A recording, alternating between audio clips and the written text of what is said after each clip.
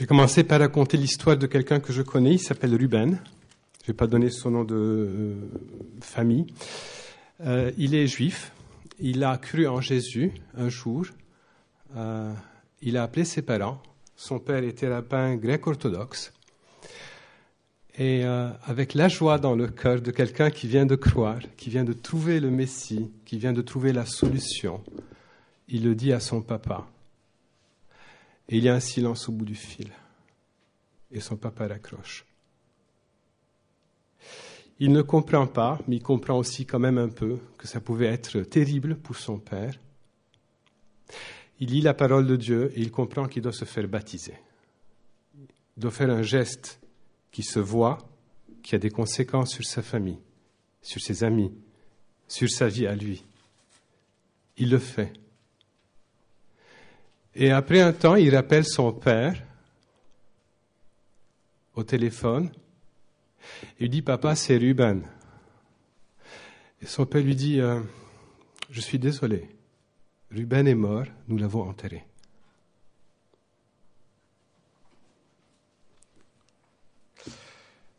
Je vais lire dans la parole de Dieu. Galates chapitre 2, versets 11 à 14. Les conséquences de nos choix. Mais lorsque Céphas vint à Antioche, je lui résistai en face parce qu'il était condamnable. En effet, avant la venue de quelques personnes de chez Jacques, il mangeait avec les païens. Mais, après leur venue, il s'esquiva et se tint à l'écart par crainte des circoncis. Comme lui, les autres Juifs usèrent autant aussi de dissimulation, en sorte que Barnabas même fut entraîné par leur hypocrisie. Quand je vis qu'il ne marchait pas droit selon la vérité de l'Évangile, je dis à Céphas en présence de tous, « Si toi qui es juif, tu vis à la manière des païens et non à la manière des Juifs, comment peux-tu forcer les païens à judaïser ?» Nous allons aborder 4 points ici. Le premier, c'est que, grâce à Dieu, Dieu nous met des sentinelles pour l'Évangile.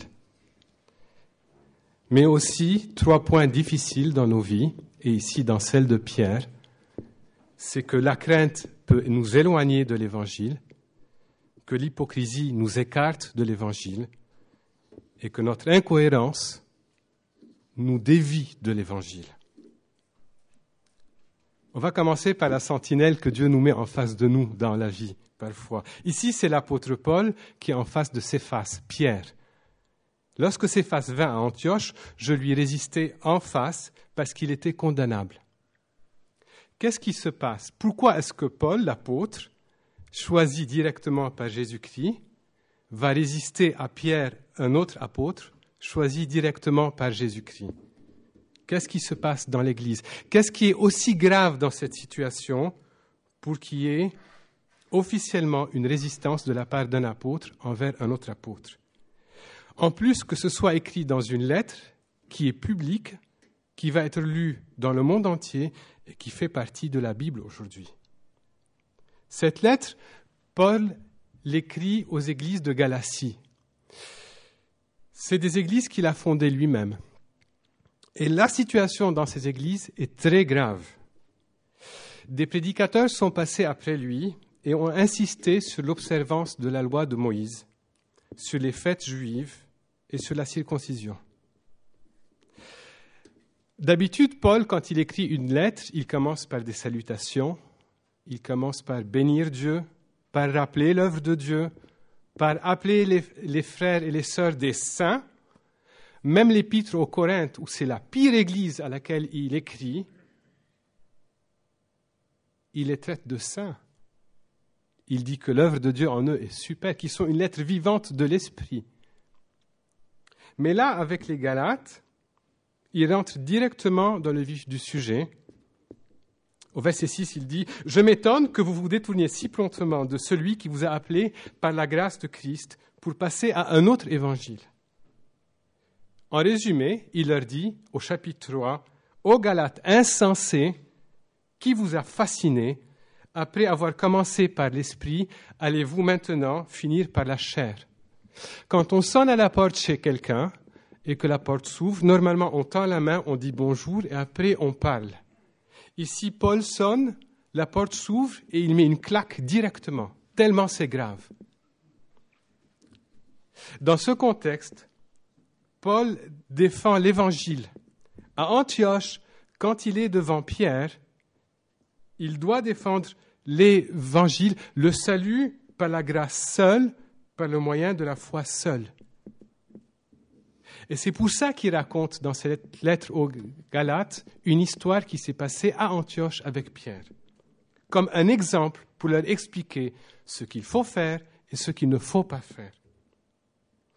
Dans cette ville d'Antioche, l'Église est formée de Juifs croyant en Jésus et de païens qui se sont convertis à Jésus-Christ. Les responsables de l'Église sont Paul et Barnabas et d'autres frères. Cette Église est importante. C'est d'Antioche que sont partis les 2 premiers voyages missionnaires de Paul et de Barnabas. Antioche entretient des relations étroites avec Jérusalem. C'est même Antioche qui envoie de l'aide à l'église de Jérusalem au moment de la famine. C'est à Antioche que la première fois, les disciples de Jésus-Christ sont appelés chrétiens. Antioche est une église clé dans le moment de l'histoire du salut. L'église vit sa vie. Pierre, qui est l'apôtre qui est à Jérusalem, arrive. Il agit d'une manière. Puis quelque chose se passe, il agit d'une autre. Et Paul lui résiste en face parce qu'il est condamnable. Remarquons que Paul résiste en face, pas dans le dos. Paul n'avait pas d'hostilité envers Pierre. Il y a eu cette confrontation parce que le but de Paul était d'éclairer une situation qui est malheureuse. Le fait que Paul résiste à Pierre nous montre qu'aucun apôtre n'est supérieur à l'autre. Et que Pierre, comme tout le monde, était faillible et ici il a failli. Pierre est un être humain, comme nous tous, capable d'erreur, de péché, et ici il a péché. Il a été condamnable à cause de ses actions, pas à cause de ce qu'il croyait. Ce qu'il a fait l'a condamné. Et qu'est-ce qui se passe avec Pierre? Pierre craint quelque chose et cette crainte l'éloigne de l'Évangile. Je lis le verset 12. En effet, avant la venue de quelques personnes de chez Jacques, il mangeait avec les païens. Mais après leur venue, il s'esquiva et se tint à l'écart par crainte des circoncis. Jacques, c'est le frère de Jésus. Maintenant, c'est une des colonnes de l'Église à Jérusalem avec Pierre et Jean. Pierre, à Antioche, il mange avec tous les frères et sœurs, juifs et non-juifs. Puis arrivent les gens de chez Jacques et jour après jour, Pierre se soumet à ces juifs chrétiens plutôt conservateurs et finit par ne plus manger qu'avec les juifs.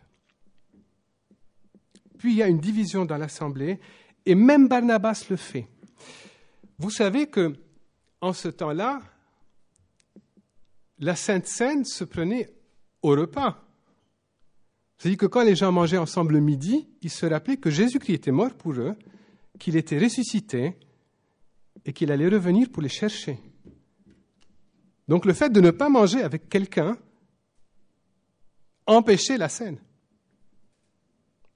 Alors, Pierre le fait par crainte des circoncis. Qui sont ces circoncis qui vont faire une telle pression sur Pierre pour qu'il s'éloigne de ses frères et sœurs? Dans le verset 2, on lit qu'avant la venue de quelques personnes de chez Jacques, et à la fin on dit « il se tint à l'écart par crainte des circoncis ». Il y a des personnes qui pensent que ces circoncis, ce sont les personnes qui viennent de chez Jacques. Ça me semble un peu improbable parce que Galates est écrit après Actes 10 et 11. Pierre sait maintenant qu'il peut manger avec tout le monde. Et tous les autres de Jérusalem le savent et le reconnaissent. Je lis Actes 10, 45. Vous n'avez pas besoin de le chercher dans vos Bibles. Tous les croyants circoncis qui étaient venus avec Pierre furent étonnés de ce que le don du Saint-Esprit soit aussi répandu sur les païens. Un peu plus loin, ils lui demandèrent alors de rester là quelques jours. Pierre chez les païens. Les apôtres et les frères qui étaient dans la Judée apprirent que les païens avaient aussi reçu la parole de Dieu. Et lorsque Pierre fut monté à Jérusalem, ceux qui étaient circoncis le prirent à partie et dirent « Tu es entré chez des incirconcis et tu as mangé avec eux. » Alors Pierre se mit à leur faire un exposé suivi.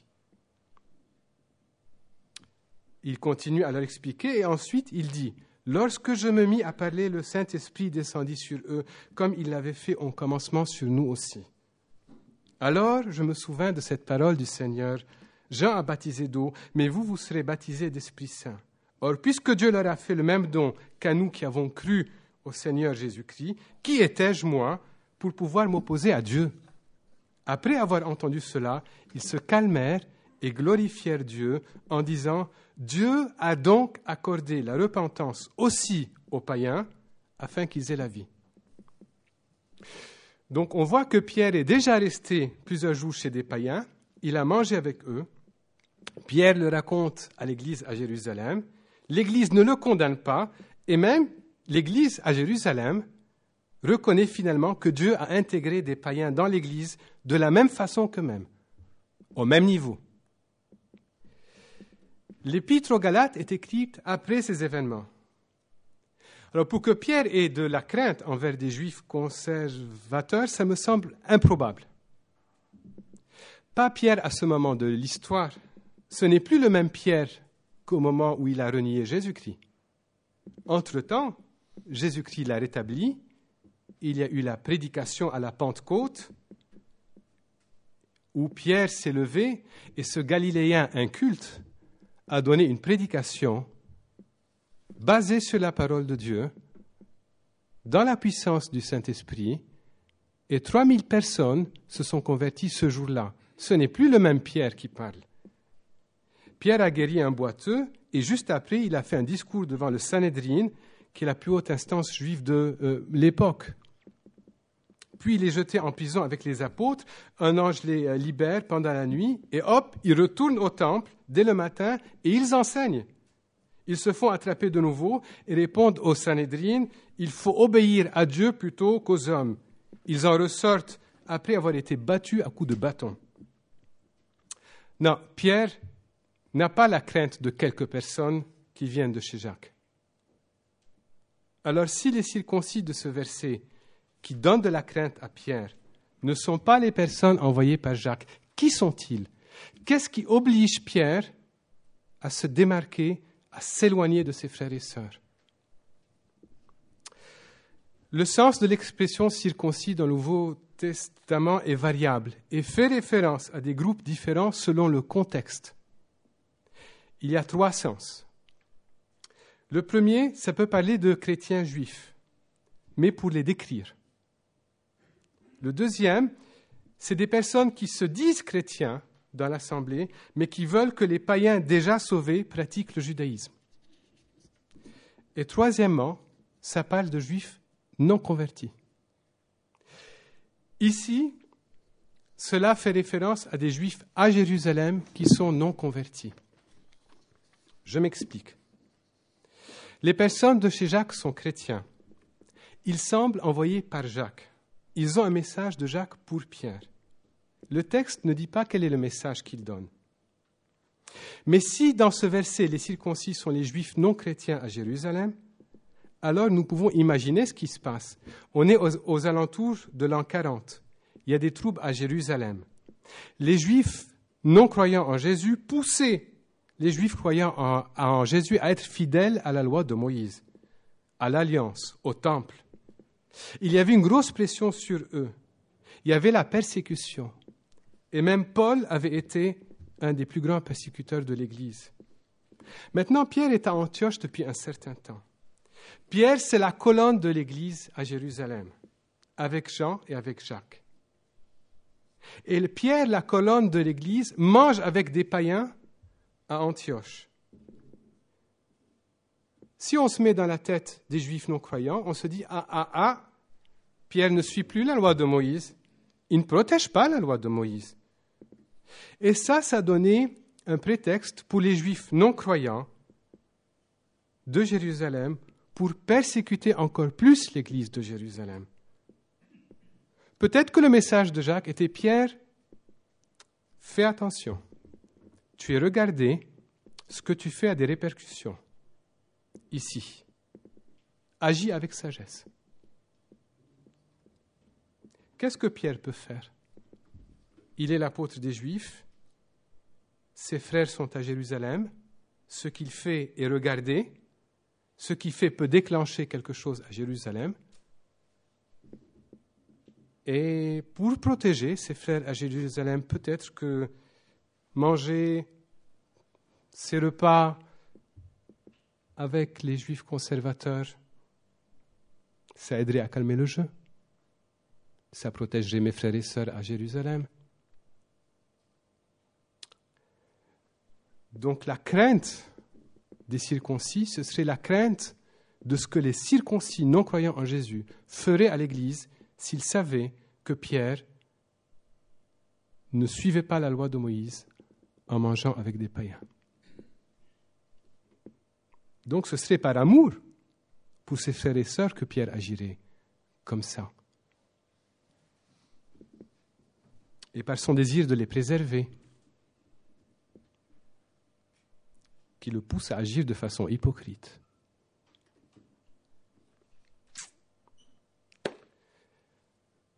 C'est facile de mettre la pierre sur Pierre, de lui jeter la pierre. Mais je peux vous donner un témoignage à propos d'un musulman qui s'est converti à Jésus-Christ. Sa famille disait « Oh, allez, il va revenir, c'est pas grave, passe un bon moment, il est jeune, il a moins de 40 ans, ça va lui passer, il va réfléchir, il va revenir à sa tête, il va comprendre où est la vraie religion. » Mais le jour où il s'est fait baptiser, le jour où il a fait un acte officiel qui montrait à qui est-ce qu'il appartenait, ce jour-là, il a été pourchassé pour être tué. Et Pierre avait déjà subi des persécutions. Il savait comment les gens peuvent réagir dans des pays sous la persécution.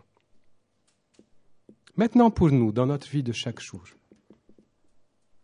ou dans des étapes importantes, est-ce que nous n'avons pas plié le genou devant une pression en justifiant nos choix et nos décisions sur un raisonnement qui est louable à vue humaine, mais qui est erroné et faux par rapport à la volonté de Dieu? Au travail, dans nos familles, dans le service de l'Église, avec nos amis. La crainte éloigne de l'Évangile, mais l'hypocrisie écarte de l'Évangile. Comme lui, verset 13, les autres Juifs usèrent aussi de dissimulation, en sorte que Barnabas même fut entraîné par leur hypocrisie. Le virus a touché les autres. Pierre a commencé et ça a touché les autres. Quand c'est écrit que même Barnabas l'a fait, ça laisse entendre que cela se faisait déjà depuis un certain temps. Maintenant, voyons cette histoire du côté des païens, du côté de nos frères et sœurs à Antioche. Comment est-ce qu'ils voient ça? Ils bénéficient du ministère de Paul et de Barnabas depuis des années déjà. Ce sont des chrétiens mûrs maintenant. Ils savent que la loi est venue pour révéler Jésus-Christ, pour nous pousser vers Jésus-Christ, pour accepter le salut de Jésus-Christ. Paul et Barnabas les ont enseignés. Ils savent que le mur de séparation est tombé. Je lis Éphésiens 2. Souvenez-vous donc de ceci. Autrefois, vous, païens dans la chair, traités d'incirconcis par ceux qui se disent circoncis et qui le sont dans la chair et par la main des hommes, vous étiez en ce temps-là sans Christ. C'est comme ça qu'on vient à Jésus-Christ. Il le savait, ça. Privés du droit de cité en Israël, étrangers aux alliances de la promesse, sans espérance et sans Dieu dans le monde, mais maintenant, en Christ Jésus, vous qui autrefois étiez loin, vous êtes devenus proches par le sang de Christ. Car c'est lui notre paix, lui qui des deux n'en a fait qu'un, en détruisant le mur de séparation, l'inimitié. Il a, dans sa chair, annulé la loi avec ses commandements et leurs dispositions pour créer en sa personne, avec les deux, un seul homme, nouveau, en faisant la paix, et pour les réconcilier avec Dieu, tous deux en un seul corps, par sa croix, en faisant mourir par elle l'inimitié. Il est venu annoncer comme une bonne nouvelle la paix à vous qui étiez loin et la paix à ceux qui étaient proches. Car, par lui, nous avons, les uns et les autres, accès auprès du Père dans un même esprit. Ainsi donc, vous n'êtes plus des étrangers, ni des gens de passage, mais vous êtes concitoyens des saints, membres de la famille de Dieu. C'est Barnabas et Pierre qui enseignent ça. Et Barnabas est un des envoyés de cette Église, un des responsables de cette Église. Ils prient ensemble, ils pleurent ensemble, ils se réjouissent ensemble, ils ont une espérance ensemble. Dieu les a appelés, ils sont acceptés, ils sont intégrés. Et là, d'un coup, ils ne peuvent plus célébrer la scène ensemble. Mais c'est ahurissant. Jésus-Christ a dit, vous ferez cela en mémoire de moi, et voilà, c'est plus possible. Vous vous imaginez une situation comme celle-là, parmi nous ici? C'est pas possible, c'est intenable. Pour moi, ce serait une sorte de fin du monde. Mais Barnabas est arrivé à ce point.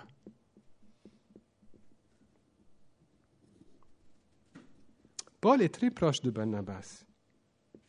Tout semble être tombé dans le panneau de Pierre. Mais que faire? Et c'est là que Paul explique que l'incohérence des vies de l'Évangile. Je lis le verset 14. Quand je vis qu'il ne marchait pas droit selon la vérité de l'Évangile, je dis à Céphas, en présence de tous, si toi qui es juif, tu vis à la manière des païens et non à la manière des juifs, comment peux-tu forcer les païens à judaïser?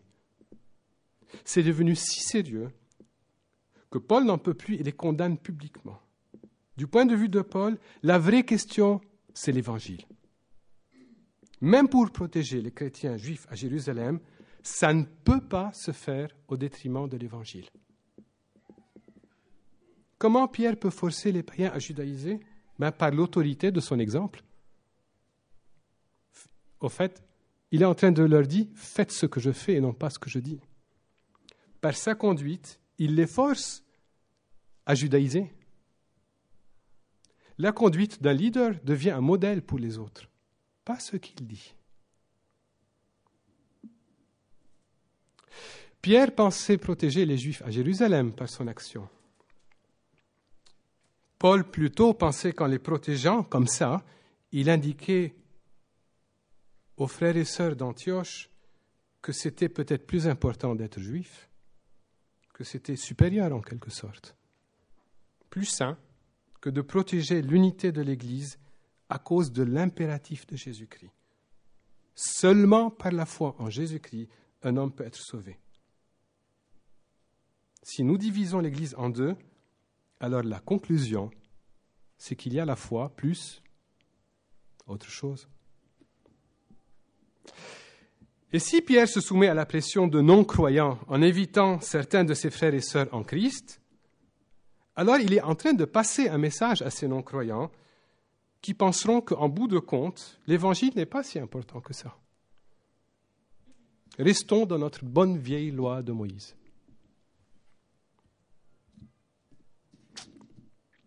Si des chrétiens à Jérusalem doivent subir la persécution à cause de l'Évangile, alors ils devront la subir. Jésus-Christ a été très clair sur le sujet. Marc 10, versets 29 à 30. En vérité, je vous le dis, il n'est personne qui est quitté à cause de moi et de l'Évangile, maison, frères, sœurs, mères, pères, enfants ou terres, et qui ne reçoivent au centuple, présentément dans ces temps-ci, des maisons, des frères, des sœurs, des mères, des enfants et des terres, avec des persécutions. Et dans le siècle à venir, la vie éternelle. Un théologien a dit, on n'a jamais le droit de détruire l'Évangile au nom de l'amour. Quand il s'agit de l'Évangile, il n'y a rien de plus important. L'apôtre Paul, dans le chapitre d'avant, il dit « Si nous-mêmes ou si un ange annonce un évangile différent, qu'il soit anathème, maudit. » Et il le redit une seconde fois. Ce que Paul est en train de dire, c'est « Je ne suis pas important ». Il dit « C'est l'évangile qui est important ». Ce n'est pas l'autorité de Paul ou de Pierre qui fait l'évangile. Paul et Pierre sont soumis à la vérité de l'évangile. Si l'Église existe aujourd'hui, c'est à cause de l'Évangile. La vraie Église, c'est l'Église où l'Évangile est prêché, où il est vécu. L'Église, c'est le peuple de l'Évangile. La marque de l'Église de Jésus-Christ, c'est sa fidélité à l'Évangile. L'Évangile est à la base de notre vie dans l'Église, et l'Évangile, c'est le test de notre vie d'Église. Ses conséquences, comment est-ce qu'on les vit? Pierre, Paul ou Jacques, ou n'importe qui d'autre, c'est l'Évangile qui est prioritaire. Il y a différentes priorités, mais l'Évangile est absolument prioritaire. D'autres sujets dans la vie chrétienne ne sont pas aussi prioritaires que l'Évangile. L'apôtre Paul en parle dans l'Épître aux Philippiens. Mais quand c'est l'Évangile, il n'y a rien de plus important. On en arrive à la fin. Si l'apôtre Pierre a manqué de discernement sur ce point, à plus forte raison, vous comprenez ce que je vais dire, nous serons enclins, nous, à en manquer. Ma prière, c'est que le Seigneur nous garde et nous relève au moment qui est opportun. Mais là où Pierre n'a pas manqué de discernement, et là où on voit la marque du Seigneur inscrite dans son cœur, c'est à la manière dont il a réagi et dont il parle de Paul à la suite de cet événement, en reconnaissant officiellement par écrit l'œuvre de Dieu dans le ministère de celui qui l'a publiquement repris. Voilà ce qu'il dit dans la deuxième lettre qu'il a écrite, chapitre 3, verset 15. « Considérez que la patience de notre Seigneur est votre salut, comme notre bien-aimé. Frère Paul vous l'a aussi écrit, selon la sagesse qui lui a été donnée. » C'est ce qu'il fait dans toutes les lettres où il parle de ces sujets et où se trouvent des passages difficiles à comprendre, dont les personnes ignorantes et mal affermies tordent le sens, comme elles le font du reste des Écritures pour leur propre perdition. Vous donc, bien-aimés, qui êtes prévenus, soyez sur vos gardes, de peur qu'entraînés par l'égarement des impies, vous ne veniez à déchoir de votre fermeté, mais croissez dans la grâce et la connaissance de notre Seigneur et Sauveur Jésus-Christ. À lui la gloire, maintenant et jusqu'au jour de l'éternité. Mes frères et sœurs, il semble que Dieu veut nous faire comprendre dans ce passage que l'Évangile est le cadre dans lequel l'amour selon Dieu peut s'exprimer selon Dieu. Pas un autre cadre. Prions.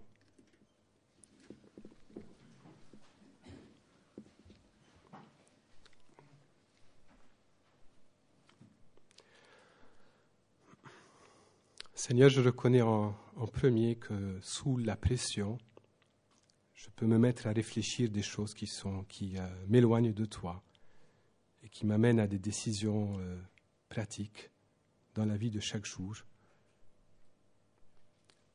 qui ne sont pas selon l'Évangile. Et Seigneur, je te demande pardon, je te demande de garder nos frères et sœurs ici dans l'Église et de par le monde entier. Donne-nous ce courage et cette douceur pour te suivre et t'obéir. Au nom de Jésus. Amen.